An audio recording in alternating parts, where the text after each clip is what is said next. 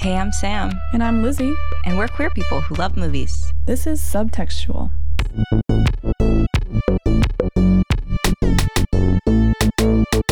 Lizzie, if you could just take a moment and close your eyes and set your intentions. I intend to get to the bottom of some shit. I intend to make Roger Cumble answer to some shit. Oh my God, Lizzie. I almost feel bad that you and Lee had to watch this for the first time. Before we get into how you guys feel about it, we just want to say thank you so much to our beautiful patrons over at patreon.com/subtextualpod. We have multiple tiers over at patreon.com/subtextualpod. You can get some cool perks like voting for episodes on our main feed, like stickers, like advance notice of what episodes we're doing before we post them, and other fun shit. And if that interests you, come and find us. And if not, totally cool. We appreciate you for listening to one of the most unhinged episodes that we'll ever do. And this is an episode chosen by our highest tier patrons. That's right. They voted on this. They wanted this movie, and I don't know what I thought they'd pick, but I was pleasantly surprised. And then I remembered that I had to watch this movie and like pick it apart, and then I was like, oh, it's gonna be a lot of work. You're like, let me crack my knuckles, my neck. Get down to brass tacks. Because this isn't like Scooby-Doo Unhinged. This is like, wait, what the fuck? This is like Insane Asylum. This is like when people say that they eat their own hair. This is like question marks next to exclamation points. Yeah. Like I said, it was the first time both of you, Lizzie, and our producer Lee, had seen the film. So what do you think about it? I'd like Lee to go first. It's deranged.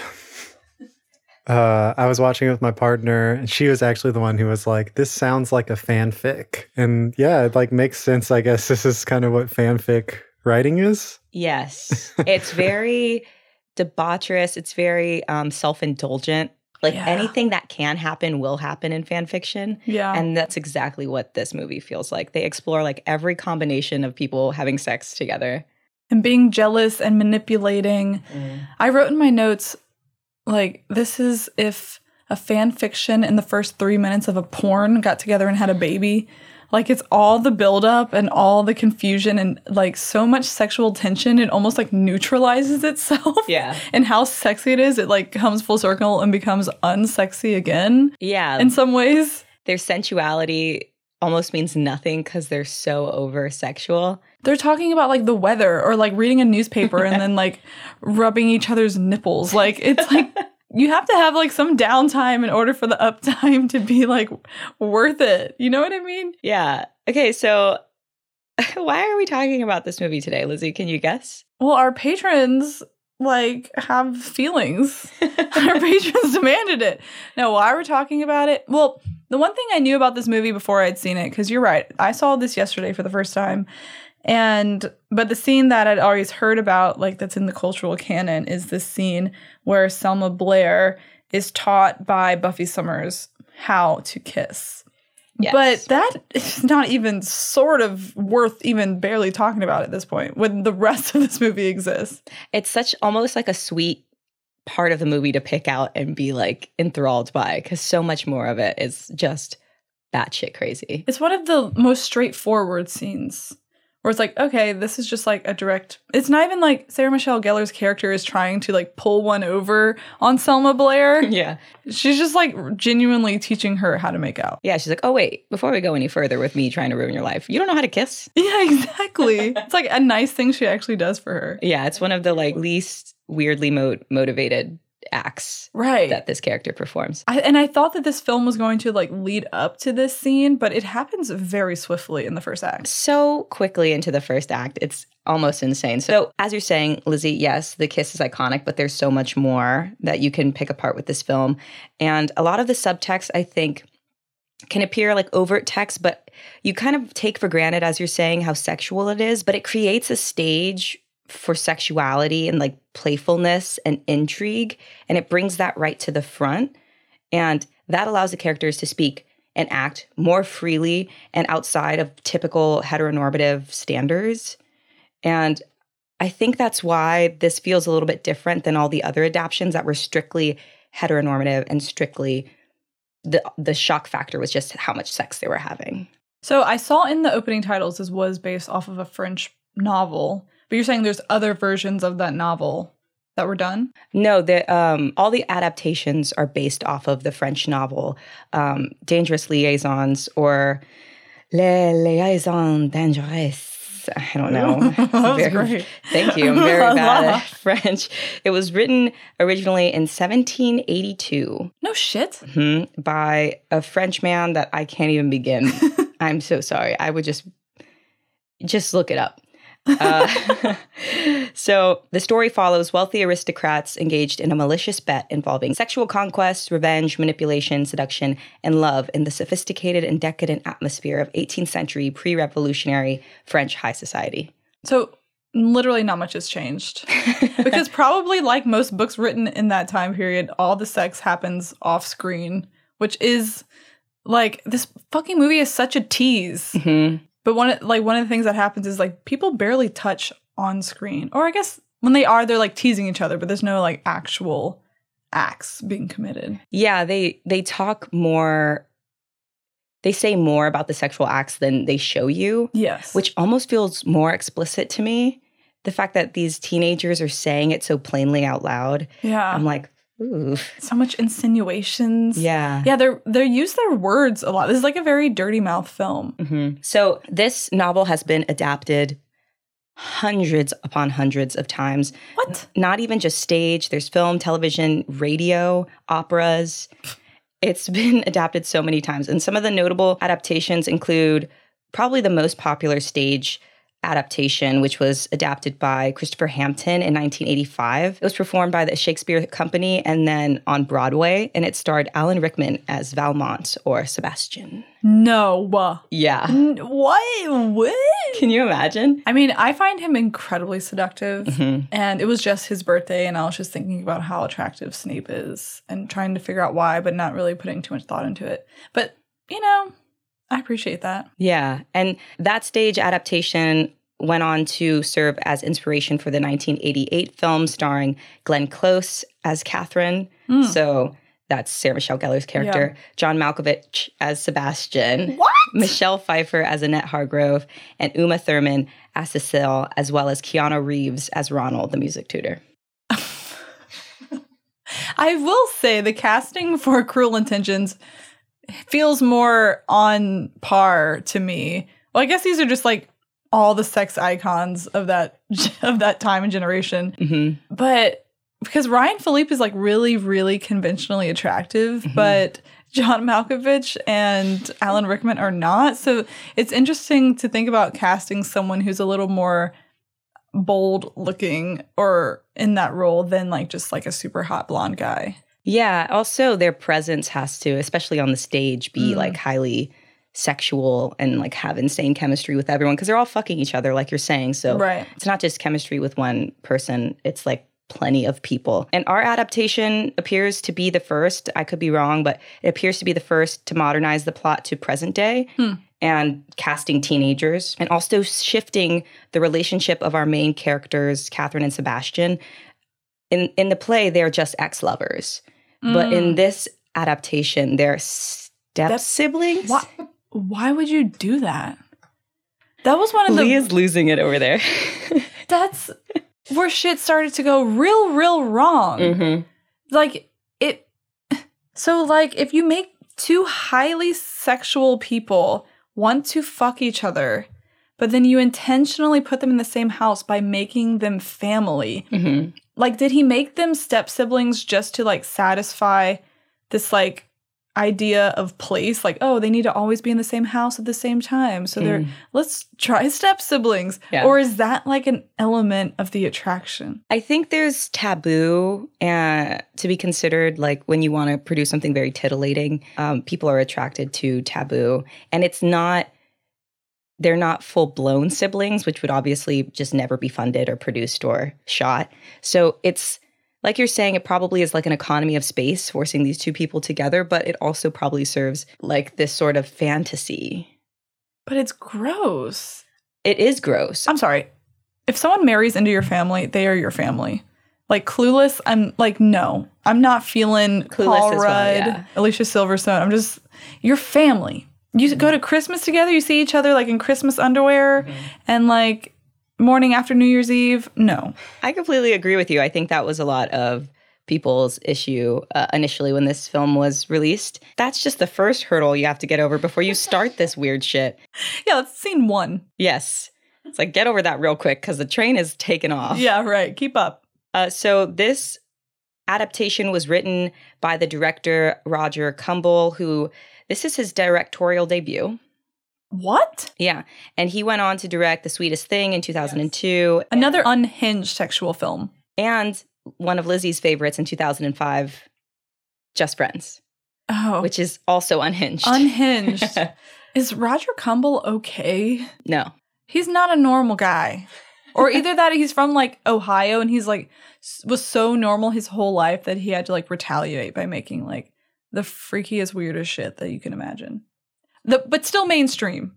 Somehow he still keeps it mainstream. Yeah, I guess you have to remember that the original novel being written in 1782, being adapted so many times till now, you still kind of want that X factor, that thing that like titillates your audience. I keep using that word and I hate that word. It is titillating. But I think that's really what you have to do to make this story have the punch that it was designed to have. It was supposed to like cross sexual In lines. boxes, it was. Oh, it did. it was going places it should not go. Do not enter. It was like, I'm here anyway. Yeah, and I think that intrigue has lasted. It's still part of the film's staying power. I don't know a lot of people who love this movie, but I know everybody who's seen this film has a lot of strong feelings towards it. That's true. Like, if you're gonna make a film, we've talked about this before, like, if you're gonna make choices, you can make really mid choices that could be pretty forgettable, but more forgivable to an audience, or you can just, like, go batshit crazy and have people either love it or hate it. Mm-hmm. And I don't know the critical reception of this film, but I can imagine it's probably pretty divisive. Yeah.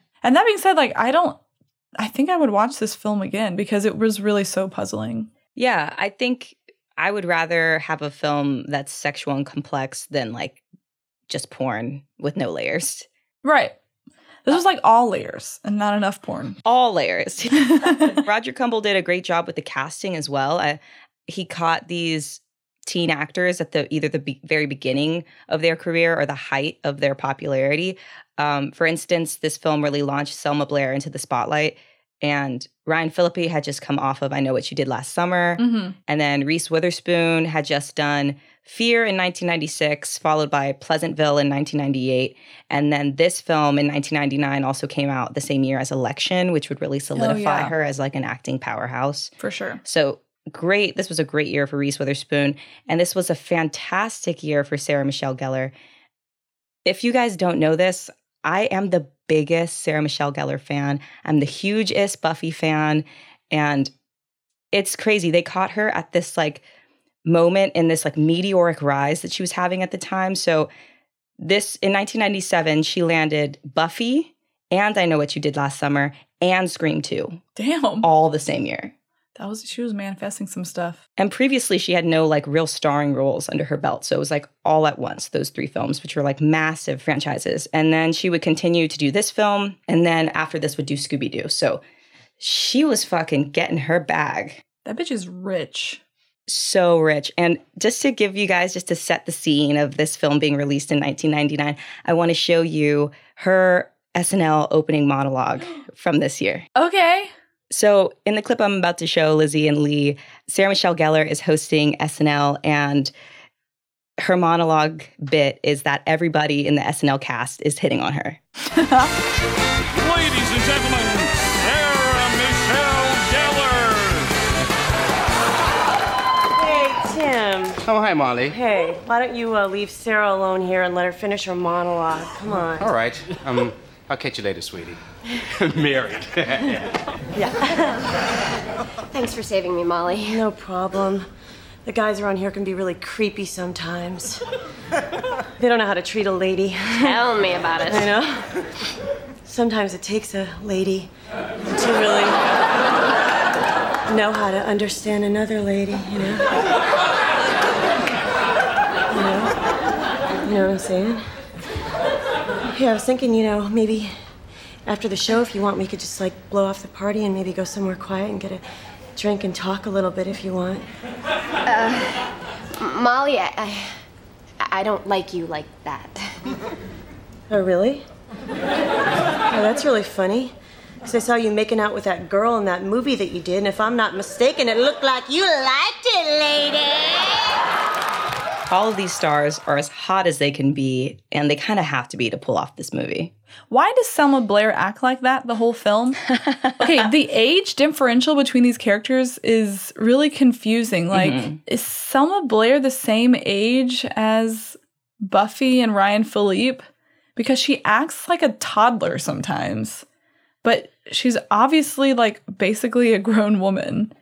Yeah, that's interesting. And we could get into that a little bit when we see how she falls in society with the Valmonts. But the director, Roger Kumble, was very intentional that he wanted the Valmont siblings to have control over their language that regular teenagers would not have. Right. They're like Cullens. Exactly. And so maybe it's the thought that the juxtaposition with them and an actual teenager would be important for the audience to see. But Selma Blair is the same age. She's not a child. Right. But I think we're just supposed to believe that she's kind of stupid. I mean, I definitely believe that. She acts very stupid and she's very comical. So I'm saying, it's all these weird characters that seem like a mashup. This seems like a crossover, you know what I mean? Between Selma Blair's comedy, high school, coming of age movie, and then the vampire sex drama that is the Valmonts. Yeah. And to see them together is just really strange. I found Selma Blair's performance to be borderline infuriatingly confusing because she was acting so stupid. But all these people were having sex with her. It was really confusing. I don't know. Yeah, we'll talk about the weirdness and the consent around that. But before we do so, let's get into the movie. Well, you can relax. I have a mission for you. Why, I Plan to Wait by Annette Hargrove. Paradigm of chastity and virtue. Introduce her to your world of sex, drugs, and what else do you do? She's young, supple. She'll be my greatest victory. You don't stand a chance. Care to make a wager on that? If I win, then that hot little car of yours, mine. And if I win? I'll give you something you've been obsessing about ever since our parents got married. Happy hunting, Sebastian. They really be letting you know right away. They're like, hi, marital incest. And also we have to remember, I don't want to keep talking about porn, but there's a case to be made that all of these hyper-sexualized, super tension-filled movies, I'm thinking of the one with Sharon Stone, the one with Neve Campbell, where they make out in the pool, Wild Things. These all came at a time before internet porn did not exist. You had to go and buy tangible porn and then kind of stash it. So the idea was that this was consumer grade kinky shit that people can go and buy, and it was trivialized, it was super societally okay. Right. Yeah. I mean, Cruel Intentions had huge stars in it. You can go see it in a theater. You can buy the VHS and watch it at home.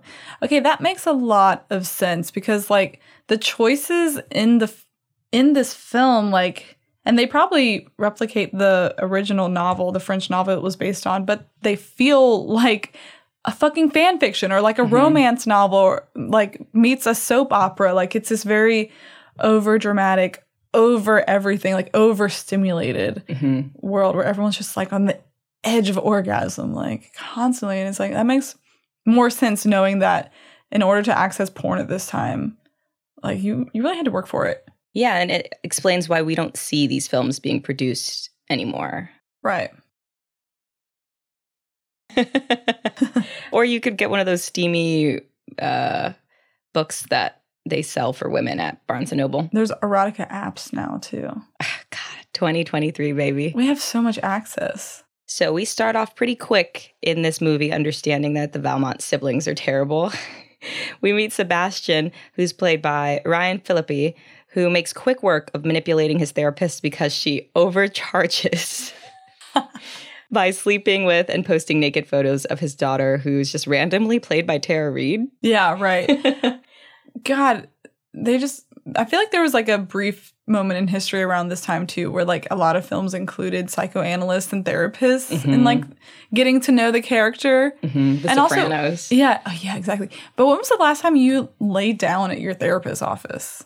I could not lay down in therapy. That would freak me the fuck out. I feel like I'd fall asleep. Yeah, it'd be too vibey. Like I would fall asleep. They wouldn't get me out of there in an hour. But yeah, the humor in this film is like kind of the long game. And also there are some like really great witty lines that draw some laughs, particularly from Ryan Philippe. I really liked this character. I believe it's pronounced Philippi. Philippi. And also something about Sebastian, he just serves cunt. Yeah. Well, I was kind of like, when I first started watching the film, well, first of all, I didn't know, you can't really tell with 90s films, like, is this a world where gay people exist or we just kind of like ignore gay people completely? So I was viewing the film with the lens that like, oh, homosexuality is not entered into this film. But then they started like making jokes about him being queer because he has a diary. Yeah. And then he has his minion. I don't even know what to call this person. His like friend / minion who's like this gay guy who will just like lure in whoever he needs for whatever purpose. And I was like, oh, okay, this is like such a sexualized world that like even gay people are allowed to be sexual in it. That's funny that you call his friend Blaine his minion because the character does exist in the novel. His name is Azulon and he is Sebastian Valmont's valet. And he basically sleeps with all of the like chambermaids to get gossip for Sebastian. Dream job. But in the novel, he sleeps with only women. So it's nice. They like intentionally made this character gay, which I love. But yes, Sebastian is serving cunt. He wears these tiny little suits. He wears these tiny little sunglasses. Yeah, the little sunglasses. We love it. We love to see it. We do. His style in this film is like half the character for me. Yeah, and that was also really intentional. And you see more of that intention when they go to the Valmont home, which is the home of Sebastian Valmont, as well as Catherine, who is played by Sarah Michelle Gellar. We love her as a brunette. She looks incredible. And she's at home with Bunny Caldwell, who is played by Christine Baranski. I know, Surprise Baranski. We love the Surprise Baranski. She's so good. She plays like rich lady bitch so good. Well, her voice just is like that. Oh, well, I just don't. Like, she just sounds so expensive. She looks does. expensive, too. Mm-hmm. And she is with her daughter, Cecile, who is played by Selma Blair. So you can really see all of the attention that they put into detail, especially in the Valmont home. Yeah. Roger Kummel, the director, worked with the designer and the cinematographer to create an air of classic Parisian interior and clothing. That's why the Valmonts are always dressed in like suits and corsets. And Roger Kummel said that although he modernized the story, he intentionally wanted the film to be a period piece of sorts. So that's why they include like classic cars and rotary phones. Letter writing, which the original novel is all through letters. Right. No, I loved those touches because it really kind of elevated the film and gave it this style. Because you knew it was the 90s. Like, they had flip phones and stuff. But if they could do it analog, they would. And, like, that she's taking cello lessons and not, I don't know, like, keyboard lessons. But, yeah, the costuming of the film really was great. I would only say the piece I wish I could get rid of is the koala bear shirt. Well, that actually serves my point. But before I move on to that, I mean, you say that the letter writing, the classic cars, the rotary phones, like, played really well. And I think that it works incredibly well with high society because they always have these old, like, almost impractical items. Yes. And it becomes like a flex. Yeah. Writing letters and riding horses and, like, playing polo, these things that are, like, so incredibly impractical to do now. It's like a way of saying, like, I have the money to do this shit. And all the extra rooms they have in this house, they have, like, a study and a parlor. A and room like, with just a chaise lounge in it. Yeah, that they just walk through and over, but never hang out in. And, like, their bedrooms are really elaborate. But, like, where's the TV room? You know what I mean? And you mentioned the koala bear shirt. And I think that it's a really intentional juxtaposition that Cecile is very much living in the present. She's not living in the period that they intentionally set the film. And even when you go to Cecile's home, it's hyper modern. Everything is glass and stone. And she's in, like, you can see she has dolls everywhere and she has, like, shirts and TVs and stuff. So although she's a member of high society, I think our takeaway as audience is like, oh, they have no taste. Yeah, maybe the Valmonts are old money. You know what I mean? Like, they've been rich for as long as they can trace their lineage back. they're vampires. Like, they are the Cullens. Like, I You're cannot so right. stress, like, they're going to graduate high school and then go join the Volturi. For sure. They like drink blood. They don't even need to, Definitely. but they just do it for fun. Like, out of little tiny, like, martini glasses. Yeah. And this is one of my favorite parts of the movie where Bunny, played by Christine Baranski, asks Catherine, where do you get your strength? And Catherine says, whenever I feel the temptation of peer pressure, I turn to God and he helps me through. And she like gestures to her rosary. That is such a good set piece. So and then Bunny and Cecile leave and they start doing coke out of the rosary. Insanity. Buckle up. That is just the starting point, you guys. So we learn very quickly that these step siblings' parents are nowhere to be found and there's no sign that they're even coming back. And we get this like noticeable tension between the two. Basically, anytime they're alone together, they're like dry humping. Mm-hmm. And that's where this starts. And while they're dry humping, Catherine tells Sebastian that she has a mission for him to ruin the reputation of Court Reynolds, her ex-boyfriend. And Sebastian says, you mean the Nazi that dumped you over 4th of July weekend? Which is just an incredible line. Thank you. And Court has fallen for Cecile, Selma Blair, in the koala t-shirt because she is so desirable. How? Like, this girl can't talk to any person, much less a man. And, like, what man would leave Sarah Michelle Gellar for... I mean, whatever. That's, like, one of the themes of the film, like, virginity and upholdenness and high morals and purity or whatever versus, like, the overused sex objects, but, like... The men in this high society prefer someone be pure than, like, be intelligent. Right. Selma Blair is... She's just not there yet. She might not ever get there. Sorry. Like, she's still in 8th grade. She is not, listener. She is as old as these other people. Mentally. She's wearing a koala bear t-shirt with, like, her name spray painted on the back. I swear you get these at Destin. In the mall. Yeah. So Catherine says, when I get done with Cecile, she'll be the premier tramp of the New York area. You better work. Good goal. Sebastian says he can't because sleeping with Cecile would be too easy. He says his challenge is actually to go after Annette Hargrove, who's played by Reese Witherspoon, a well-to-do, wealthy virgin who has sworn to wait till marriage.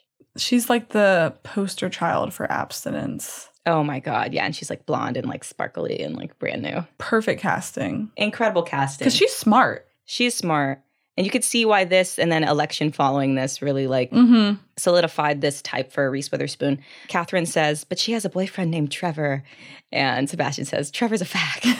Trevor's having sex with men's in Europe on his backpacking trip. Yeah. I'm like, wow, he's in Europe. Okay. Dating in Europe. It's always a little sketch. And so Sebastian goes to write in his journal. Catherine says, oh, gee, your journal. Can you be more queer? He's like, can you be more anxious to read it? Cunt. Part of me in the very beginning of this film was like, is he either like gay and like having to overprove his heterosexuality by having sex with all these women or like heavily pursuing all these women? You know, as the film went on, I was like, I feel like he has sex with men.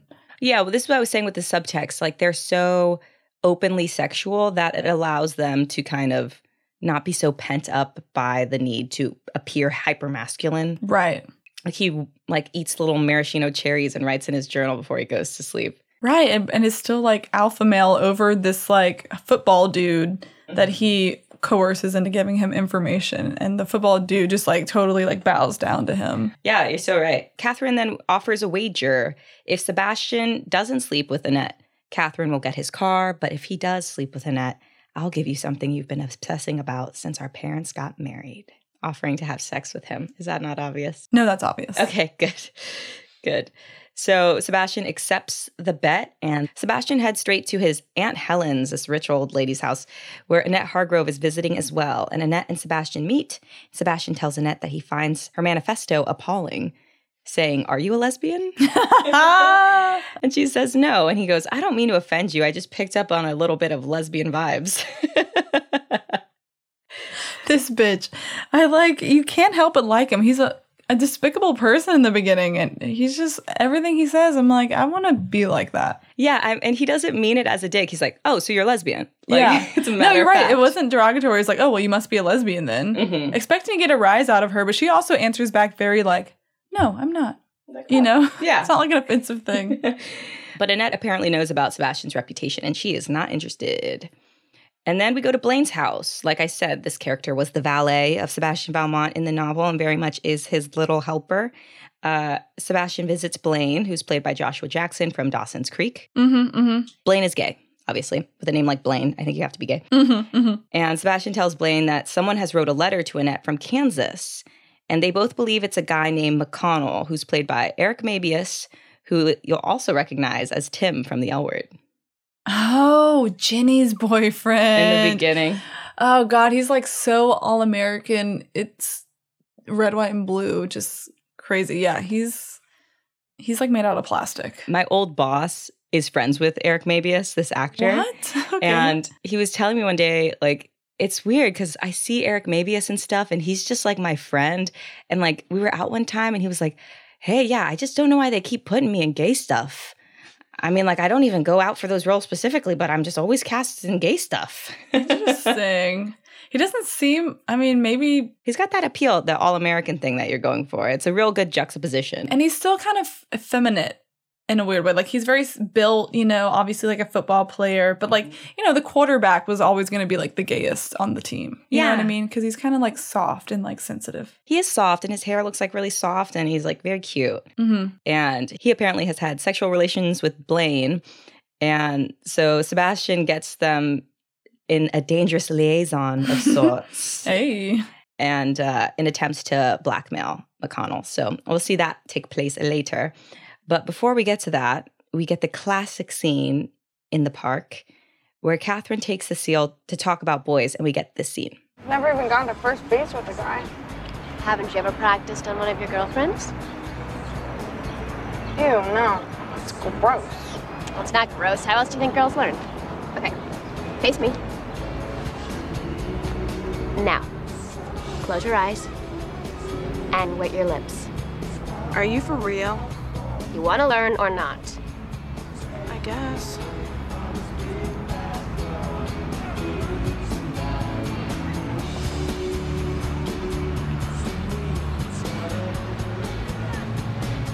See, that wasn't so scary. It was nothing. Okay, let's try it again. Only this time, I'm gonna stick my tongue in your mouth. And when I do that, I want you to massage my tongue with yours. And that's what first base is. Okay. Eyes closed.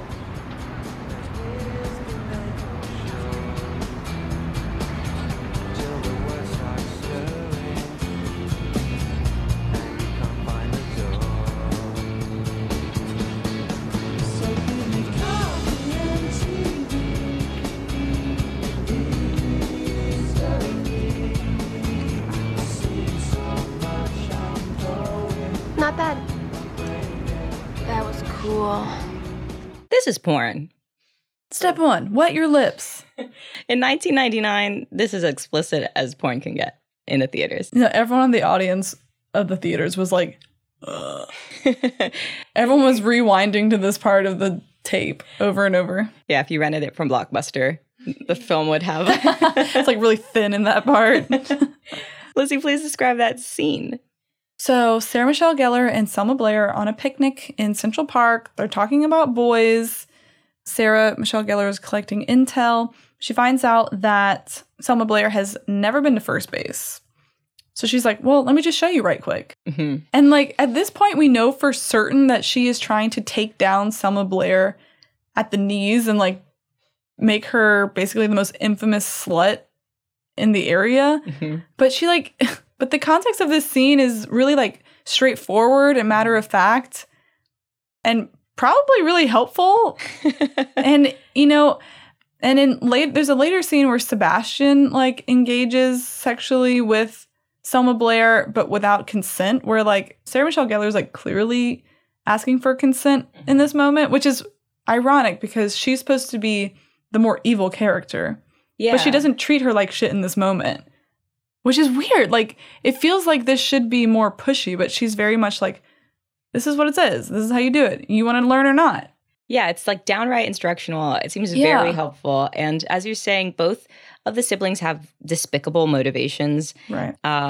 But if Catherine, Sarah Michelle Gellar's character, wanted to destroy Cecile and make her out to be the slut of the area, which, I mean, it is her intention, she could just start a bunch of rumors, Right. which would be impossible to deny. That would do exactly what she's setting out to do. But it almost feels important for her to make sure that Cecile, like, almost thinks they're her idea, like her own independent idea.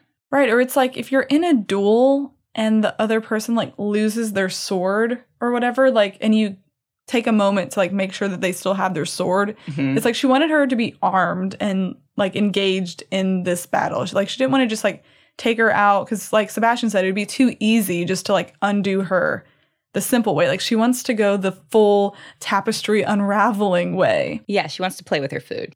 Exactly. And I love the scene. I don't even know why we described it because you, listener, have probably seen it 1,000 times. Yeah. So later at the rich aunt's house, we see the beginning of Sebastian and Annette's love story. I'm not going into it. It's boring as hell to me. Lizzie, if there's anything in their love story that stands out with you as I go through this film, please like call it out because I could actually give two shits. But one thing I do want to say is that Sebastian and Annette have incredible chemistry. Mm-hmm. And they actually, Ryan Phillippe and Reese Witherspoon, got married after this. What? Mm-hmm. Oh. How long did that last? Actually, like for a good amount of time. Oh, what a cute couple. No, they're the most grounded characters in the film and probably the best actors. Like, I love the character of Catherine, but her character is so over the top that the performance of Sarah Michelle Gellar doesn't feel as grounded to me, whereas any scene with Ryan Phillippe and Reese Witherspoon, I'm like, this is just pretty decent scene acting between two people. And they do have a lot of chemistry. Even when she's making those insane Jim Carrey the Mask faces at him in his little two-seater, which I guess is the moment where they fall in love or he falls in love with her. Their love story is as toxic as Bella and Edward, but a little bit less fun. A little bit less fun, to be sure, a ton less fun. And Ryan Phillippe has great chemistry in most of the movies I've ever seen him in. And I Know What You Did Last Summer, he is in a relationship with Sarah Michelle Gellar's character, and they have a lot of chemistry together. It's like bad chemistry because they don't appear to like each other, but it's still very believable. Toxic chemistry. I just love that they keep getting paired up. It's like Sarah Michelle Gellar, Ryan Phillippe, Sarah Michelle Gellar, Freddie Prinze Jr. Well, it's like Selma Blair later with Reese Witherspoon. I guess they had like next to no scenes together in this film, but it's like they came together for Legally Blonde later. Yeah. And it's like, I've like gotten the reverse growth of Selma Blair because I saw Legally Blonde first, which is a very like straight role. And then I saw The Sweetest Thing, which is unhinged. And then I saw this film, which is just out of his fucking mind. So it's like, I'm like uncovering the fact that she's kind of like a crazy out there actor that will make a fool of herself if she needs to. Yeah, she's not, although she's like physically typed, she always looks exactly the same. She always has the same haircut. Her characters do vary a lot across her career. So we love Selma Blair. Yeah, we do. We stan. Okay, so at Blaine's house, Sebastian snaps a pic of McConnell and Blaine in bed, and McConnell's begging him, he'll do anything to not expose this photo. And Sebastian says, "Can you imagine the humiliation your father will feel when he finds out his pride and joy is a fudge packer?" Oh, okay, but like this scene is so hilarious because Sebastian shows up at their door, just like walks into the room, and there's no like shout of surprise. It's just like a, oh shit, hand me my underwear. Like, it's almost like they're getting caught by the cops. It's like, oh, he got us. He makes no attempt to like hide his face while Sebastian's taking his photo or like grab the camera, or he's huge. He could beat up Sebastian if he wanted to, but makes no attempt to do that because he knows like he just has to like take it easy now, because if he fucked with Sebastian now, later the repercussions would be so much worse. Yeah, there is no, if Sebastian wants something from you, he's getting it. Right. And you just have to just accept that fate of yours. He's like, oh, fuck. Okay, what do you want me to do? What do I have to do? Oh, god damn it. Yeah, and so McConnell is not the person who's been telling Annette all this bad stuff about Sebastian, but nonetheless, he will be helping. So McConnell puts a good word in for Sebastian with Annette and also tells Sebastian that it was Bunny, Cecile's mother, who has been bad-mouthing Sebastian. Do I need to break that down? It made a lot of sense. I just don't know who any of those people are. The only thing that you need to know is that Sebastian now is more interested in messing with Cecile because Cecile's mother is messing with Christine Baranski is messing with him. him. So that reignites his interest in Catherine's scheme to ruin Cecile. Right. Because he's like, at first he was like, it's too easy. And now he's like, fuck it, I'll ruin her life. I'll ruin 2 for 1. Yeah, why not get them both? Yeah. At the Valmont house, Catherine hatches a new plan to take down Cecile. First, by ratting out her relationship with Ronald, her music tutor, played by Sean Patrick Thomas. Another person that they caught right in the most beautiful point in their career. This was right before Save the Last Dance. Oh my God. Classic. This poor guy. This poor fucking pawn. He was given no justice. I mean, he got a couple of great lines, and he gets sex with Sarah Michelle Gellar, but this character is just stepped on. To know this family is to get, like, used by this family. Trample. No, he signs up for it. Yeah, towards the end, he really does. Full well. So the plan is to ruin Cecile's relationship, and then, secondly, Sebastian deflower Cecile to get back at Cecile's mother for meddling in his affairs. And then, of course, while they're having this conversation, they're like dry humping because, like, just imagine that anytime they're speaking to each other. Yeah, blue balls are just flying. As you're saying, poor Ronald, like, as soon as Cecile's mother finds out that Ronald is in a relationship with Cecile, Catherine says, I know, she's so young and he's so, and she goes, black. You're like, oh, God. So we're just saying things out loud. We're just going for it. No, Christine Baranski does not hide. Oh, no. Oh, no. So when she forbids Ronald from seeing Cecile, and she says, I got you off the streets, and this is how you repay me. He's like, I live at like 58th and whatever, like a nice apartment. He's like pre-Juilliard. He's very rich independently. He goes, you got me off the streets. I live at 59th and Park. It's so fucked. He keeps his head about it. It's very classy. He gets his like retort. She's an idiot. It's still not like... Just like, why 90s? Why is the one person of color in this film trailer? Oh, no. Don't forget the, like, Vietnamese assistant house person. House. It's really unclear what she does. She just seems to work for Catherine, and Catherine knows Vietnamese. Yeah, every person of color is the help. Yes. Cecile and her mother have, like, a housekeeper named, like, Margarita or something. Oh, yeah. Everybody's catching strays in this movie. I mean, at least the white girl gets her demise in the end, I guess. So after this, at the Valmont house, Catherine and Sebastian give Ronald a forged letter from Cecile and are happily offering their services to help Cecile and Ronald keep their secret love affair from Cecile's mother. Not sus, by the way, that 2 of the richest people you know are just like, how about we just keep your secret relationship? Poor Ronald. And he's like, okay. He's just like an innocent, he's just a musician. He just wants to write an opera about Martin Luther King. Leave this sweet man alone. Leave Ronald alone. We're seeing that as Sebastian spends time with Annette, he gets a little bit softer. He's not so cruel with his intentions, if you will. And thank you. So he tells Catherine he's like becoming hesitant about this plan to ruin Cecile's life. And Catherine gives this incredible monologue stating, God forbid I exude confidence and enjoy sex. Do you think I relish the fact that I have to act like Mary Sunshine 24/7 so I can be considered a lady? I'm the Marsha fucking Brady of the Upper East Side, and sometimes I want to kill myself. Now tell me, are you in or are you out? I live for this statement. The most relatable thing that has been said in the film up to this point. I'm like, you're doing the same shit and you're somehow still the hero in this story. Like, she's doing the same thing and she's definitely the villain. So... she's like, if I'm going to go full villain, I'm at least going to be, like, on top. Yeah, Sebastian is the protagonist, and we're supposed to follow his character arc and, like, forgive him as a person, where he starts off the film doing revenge porn and, like, posting pictures of someone naked without their consent. He sexually assaults Cecile. That's a felony. Yeah. Understandably, that person is also a teenager. Right. No, this guy, like, on paper, bad, but he gets a full-ass redemption arc. With, like, a love story and everything. And she gets sent to shit and loses her coke. It's just not fair. It is not fair. And it only gets worse from here. You guys, don't worry. Yeah, she's kind of, like, telling you the end of the film, I guess. In a weird way. She's like, there's more eyes on me. There's more, like, I'm supposed to perform more than you. You can get away with it, but I can't, kind of thing. Yeah, like, regardless of what you do, you are an attractive straight white man with wealth and status. You will always be remembered fondly. And this is very quickly followed up with the scene where Sebastian, like you said, plies Cecile with alcohol and then gives her oral sex without her consent. No, she's confused. And we're, I guess in 1999, we're supposed to be okay with it because she like had an orgasm and she Right. comes to terms with it later and like continues to have sex with Sebastian. But at first glance, like it, especially in 2023, watching it again, it just does not feel kosher. Oh, no, it was not good. I mean, even in the context of this film, like she has this conversation with Catherine later that's like, oh, and then I got all like bubbly or whatever.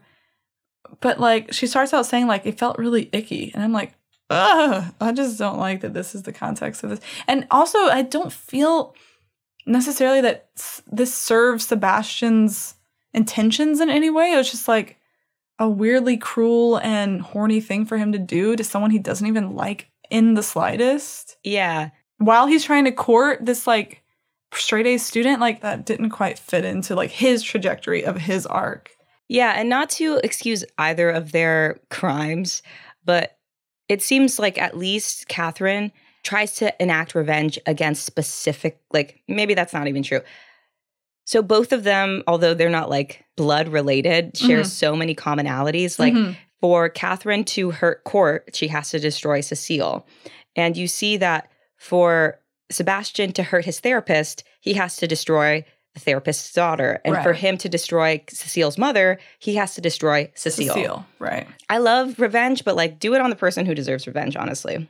Right. Like where's Cruel Intentions 2 where Reese Witherspoon serves it up to Sarah Michelle Gellar? There is a Cruel Intentions too, but what? Neither of those characters are in it. Oh, but they set it up to be like this revenge arc thing. Oh, I shouldn't say neither of those characters are in it. Those actresses are not in it. Oh, I have not seen the second or the third film that follow this. There's really a Cruel Intentions 2 and Cruel Intentions 3. Mm-hmm. And they're called Cruel Intentions 2 and what? Mm-hmm. I did. Don't worry, I won't make you watch those. Please don't make me watch those. Patrons, please. Yeah, our patrons are like, you got another thing coming. So after this, Cecile, like, I guess leans into this like tutoring sexual relationship with Sebastian, and it's implied that they like go all the way, like she is deflowered. Yeah, and then he throws her off the bed. And like this really like Looney Tunes moment. She's funny. She's so physically funny. If it wasn't like sad that she was like getting taken advantage of and put down all the time, like her physical comedy is really great. It's very, very good. So in the background, I haven't been talking about Sebastian and Annette because, like I said, it's very boring. But she finally lets her walls down and agrees to have sex with him, but he can't do it. Mm-hmm. Like when the opportunity presents itself, he like gets overwhelmed with emotion and runs away. And obviously this is incredibly embarrassing for her because he's been like goading her into the sect act. And then like when she finally relents, he's like, never mind. Yeah, runs away like a little baby. Like a little bitch. And to her, it's just like, oh, I was a conquest. You wanted to see if I would have sex with you. Oh, yeah. There was a really great moment in this scene that kind of stood out in the film, and it's like intimacy being different than I think what a lot of the other sexual moments of the film show. But it's where Annette has like locked the door, agreed she's going to have sex with Sebastian, like leans back on the bed and undoes two of the buttons on her shirt and kind of like waits there like to let him make the next move. And there's just this moment where they're like staring in each other's eyes, and it's like really elongated in comparison to the sharpness and the quick wit of most of the scenes in the film. Mm-hmm. And she just looks so vulnerable, and you really can see like the things ticking behind Sebastian's eyes of like, he's like, whoa, what are these feelings? And it is very like cheesy because he's like, I have to go, and like runs off. But that scene really stuck with me because I was like, oh shit, like he's like feeling feelings. And they're different than the feelings he feels for Catherine. Yeah, and this is the first moment in the film where we see our characters engage in a sex act that would not be for the motivation of manipulating others. Right. Like making love. Yeah. Like having sex just to enjoy each other. Yeah. And it like have consequences too. Because it feels like with Cecile, he'll just like do it and doesn't give a shit. It doesn't even like affect his day.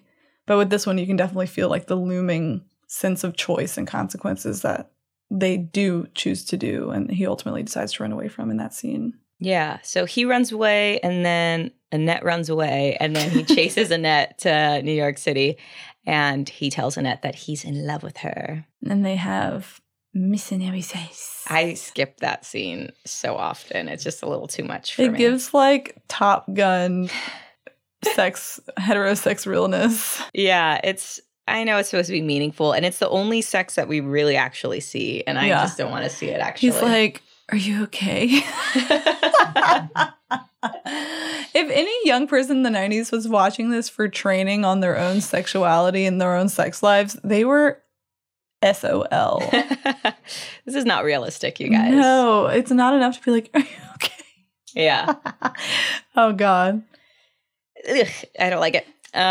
After this, Sebastian returns home, and Catherine attempts to sleep with Sebastian because, he won the bet, but he rebuffs her, and this angers Catherine deeply as she's realizing she's losing her grasp on Sebastian, and she says, you're in love with her, and you don't love me anymore. And then Catherine threatens to tell Annette's father, their soon-to-be headmaster, about Sebastian's reputation. And then you're like, oh my, they're in high school? You're like, what the fuck? What the fuck? They're doing coke? They're driving full-ass cars? Yeah, you have to suspend your disbelief a lot with this film. Yeah. So instead of telling Annette the truth, he breaks up with her in hopes of sparing her reputation. Yeah. I didn't buy it, but I understand the trope. I cannot stress how little I give a shit about Sebastian and Annette. I skip all of those scenes. I couldn't care less. So Lizzie is the ambassador for that relationship. Yeah, I'll speak to those blondes. Those blondes. They are weirdly super blonde. Yeah. Men shouldn't be blonde. That's my take. What? That's an insane take. That's not even a hot take. That's just like we don't need that take. Why are you taking that? What business do they have? What business? At the Valmont house, Sebastian tells Catherine that he set Cecile and Ronald up and that they're content. So he basically solves that little problem for everyone. They're out of the way. And Sebastian and Catherine begin to celebrate, and he presumes that they're going to consummate their wager. But they toast to her triumph, and she tells him that her triumph wasn't over Annette, but over Sebastian. You gave up on the only person you've ever loved because I threatened your reputation. You're just a toy, Sebastian, and now you've blown it with her. Cheers. It's just like, I just don't think that it was high risk enough for him to be like, oh, well, if she finds out about me without me telling her, then she's going to hate me. So let me just break up with her. It's like, Annette is smart. Annette, if she sniffed out Sebastian's reputation, she sure as fuck sniffed out his stepsister's reputation and would know to take that with a grain of salt. So I don't know if it shows his lack of trust and emotional naivete that he doesn't know to call Catherine on her bluff or know that wouldn't work with Annette, but just to say oh, well, I guess I have to break up with her. It's there was no risk. So why end it all for that? They both have the same outcome, telling her the truth. She would leave you. Breaking up with her, you guys are over. Right. So you might as well try. It was just a little bit of unnecessary plot device towards the end there. So, of course, he hears this from Catherine, is demolished, and Annette will no longer see him. So he sends her his journal with a message reading, enclosed is my most prized possession. If you really want to know the truth, please read it. No more lies. My burn book. So gay. So cunt. It really is. Come it has little drawings inside and little photos. It's like a zine. It's a zine. I want to read that so bad. I want to read it so bad. Oh my God. It looks awesome and super juicy. So Catherine calls up Ronald and tells Ronald, this poor man, please leave him alone. Leave Ronald alone. He tells Ronald that Sebastian hit her and had sex with Cecile. So Ronald finds... Okay, she calls him at night. He's like, I'm on my way. The next scene where he's on his way, it is 10 o'clock in the morning. I'm like, what have you been doing for 8 hours, Ronald? I thought you were taking this seriously. He's just been stomping around New York looking for Sebastian for right. 8 hours. New York City. New York City. So Ronald's stomping around for a while and finds Sebastian in the park, and they begin fighting. And Annette, who for some reason was nearby watching all this, attempts to break up the fight, but is thrown into oncoming traffic. This really seems like fanfic. And before she can be hit, Sebastian throws her out of the way and is hit by a car. This is Twilight. Well, it's not Twilight, because he's hit by a fucking taxi going 5 miles per hour and then dies. And dies slowly in the street? From what? What injury would cause that? They put so much into this movie that has no need being in it. And it's like, you can't show us why he would die? It was like so unbelievable that I thought for sure it was going to be like a jump scare at the end where he's like, ha, Catherine, I didn't die. And here's your book and the cocaine and you're exposed and me and my girl are going to ride off into the sunset. And only like half of that happened. Yeah.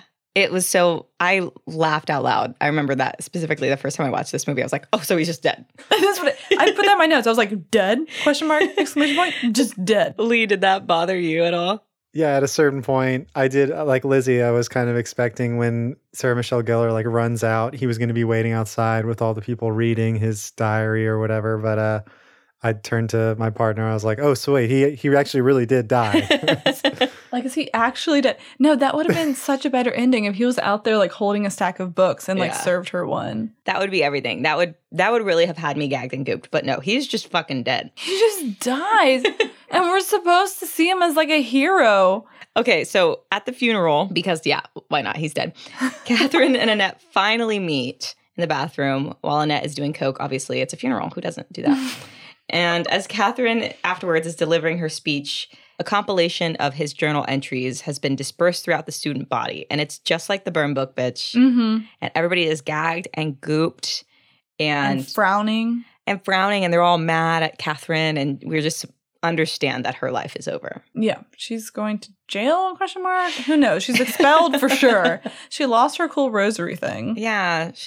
Her headmaster found the coke in her rosary. This is just her origin story. If y'all don't think she's not coming back richer and evil and with less empathy than before, y'all are wrong. Sadly mistaken. And we see Annette driving away in the car, which I guess is supposed to be that closure loop for the audience. But like, how would she have gotten that? He could not have had a will at like 17 years old. No, that's what I thought. I was like, oh, so she was in his will or she just stole that car from the Valmont? So she's just stealing cars now. She went from like purity to like, I'm a criminal. To like arson. Wait, what is it? Larson? Grand Theft Auto. Grand Theft Auto. And like, as Lizzie was saying earlier, like Sebastian can get away with everything. He does twice as bad as Catherine. And like you're saying, everybody goes to his funeral and they're like, what a sweet man. Oh, it's so sad he's passed away. You're definitely supposed to be like, oh no, Sebastian's gone. He died this hero's thing because he pushed the person he loved out of the way of a car. It's like, yeah, who wouldn't do that? Like, he should have done that. He was the reason she was there in the first place. Totally. And he was the reason that Ronald was upset with him, understandably. Yeah. Leave Ronald out. If Ronald got any fucking flack for this or jail time, or if he had to appear in court, unacceptable. No, leave Ronald alone. He is just trying to help. He is just trying to write his opera about Martin Luther King Jr. Which is a great idea, by the way. If that has not been done, I would love to see that. Roger Kimball's not allowed to write it, direct it, attend, but we love it. Just like so you guys can get that this was always the intention that Catherine would be assassinated societally, if you want to consider it that way. In the novel, the ending is as such. The letters are sufficient to ruin her reputation, so she flees to the countryside, after which she contracts smallpox. Her face is left permanently scarred, and she is rendered blind in one eye. So she loses her greatest asset, her beauty. Desperate with guilt and grief, she succumbs to fever and dies. Her greatest asset was never her beauty, first of all. It's her, like, absolute ability to play everyone in her life like a violin. She was Slay. Like, she could have been Slay blind. She was, yeah, no, she would have been more Slay. Like, what are we supposed to learn from this novel? Like, don't be a messy cunt? Or, like, be that, but, like, make sure you get away with it? You better not have learned anything from this, you guys. This undid some morals I was been working on for decades. I have to go relearn things because of this movie. Like, how should I treat people? Like, how does sex work? Maraschino cherries can sustain you and give you abs? Like, why would you just have a bowl of maraschino cherries in your room? Like, the fruit flies would go fucking crazy. God. You couldn't even leave them out for like 30 minutes. They're like, they sustain off of champagne and maraschino cherries. Yes. Wait. Oh, we were like talking earlier, like, okay, if we were going to make a cocktail a la Cruel Intentions, what would it be? And I said champagne with like 3 maraschino cherries and maybe like a shot of like brandy or like really expensive brandy, but like with a rim of cocaine. And Just the Cruel Intention. You know how you like lick salt before you take a tequila shot? You have to lick some cocaine. Wait. Chase it with like a vodka Red Bull. Hell yeah, that's absolutely this movie. Yum. All right, on to the reception. Okay. With a budget of $10.5 million, it went on to earn $75.9 million at the box office alone. Jesus, fuck. And not to mention those people who are jacking off to it when they rented it from Blockbuster. And the $5 I paid YouTube to watch that shit yesterday. It received mixed critical reviews, with critics split over the sexuality of the film. Some considered the debauchery of the film's plot as exploitative, while others praised the film for its titillating nature. Roger Ebert praised the film, calling it smart and merciless in the tradition of the original story. No comment. I mean, he hit the nail on the head, I guess. I can't believe, like, what is Roger Ebert's favorite movie? I could not even, like, it's probably fucking Hairspray. Like, what is it? What's his comfort movie? Right. Yeah. It's probably like Schindler's List or something really sad. Like, comfort movie. Sophie's Choice. Oh, no. Okay, so like I mentioned, it was followed by Cruel Intentions 2 and Cruel Intentions 3, which received neither critical or financial success. They're both regarded very poorly. But also, there was a Cruel Intentions show that was meant to be released in 2016. And the pilot exists. Like, it was shot and it exists. It's very difficult to find. I had to watch it by, like, watching someone react to it in the background. Like, I couldn't even find the full thing. And it was expected to debut in 2016, but MDC opted not to buy the series. The pilot was directed and co-written by Cumble, and it was set 17 years after the events of the film, as we see Bash Cassie, son of Sebastian Valmont and Annette Hargrove, as he discovers his late father's journal. Upon discovering this, he is thrown into a world of lies, sex, and power. The potential series included the character of Catherine, Bash's step-aunt, who would try to gain power of the Valmont International Company. So it's like Secession meets porn. Yes, and the only original cast member they retained was Sarah Michelle Gellar. It's the only one you need. And she is, you guys, it is so hard to watch. I do not recommend you going and finding that. Roger Kimball was like, I'm not finished with this universe. Picked it up and was like, I am finished with this universe. Wait, isn't this... When was the Me Too movement? Like 2017? The pilot is like so cringe. They talk about Trump a lot because it's 2016. This is not what we needed at the height of the Me Too movement. It is so hilariously bad. Like, if you guys like bad stuff, I would recommend it. But if you want it to be like Cruel Intentions, I would not recommend it at all. It is hysterically bad. I like split my side. It was so like, I spit my Coke everywhere. Couldn't even enjoy my Coke Prosecco cherry concoction. Well, I'm gooped. $75 million. You know what I mean? Like, Scott Pilgrim over here not making a dime, but I guess if Cruel Intentions is going to make so many people millionaires, like, work, I don't know. People just wanted softcore porn, and they got it. They did. With stars. And outfits and, like, little black turtlenecks and... Oh, yeah. Blowouts and everything you could possibly need. Now to the scores. Lizzie, do you want to explain how the score works? So how the subtextual score works is we each rate the film on a scale of 1 to 10 for how gay the movie is and how good the movie is. We then average those scores together to get a single subtextual score. Lizzie, how good is this movie? This movie is like a 5. Okay. Sam, how good is this movie? 6. Ooh. I like it. I know I talk shit, but I would watch it again for sure. I'm definitely watching this again. Lizzie, how gay is this movie? Oh, it's only kind of gay. There's a gay character, a 4. Sam, how gay is this movie? 4.5. All right, Sam, what do the numbers say? This film has an overall subtextual score of 4.88. Middle of the road. Yeah, it's certainly a stinker, folks, but it did not break our bottom 5. One among many of all the films we're going to cover about siblings wanting to kiss each other. I can think of at least 2. I can think of 2. I can think of 3, actually. Have you seen August Osage County? No. Siblings kiss? It's complicated. All right, Lizzie, any final thoughts? Is the scene where she's making those fucking faces when he decides he falls in love with this blondie? Yeah, that scene where Reese Witherspoon is like, can you smile? And he's like, I can't smile physically. And she's like, she shows her little teeth and she like makes what's supposed to be like a hilarious face. And it's he's just like kind of terrifying. Never do this to anyone, you guys. Never make these faces at anyone, especially while they're driving. People could get... Stop, Lizzie!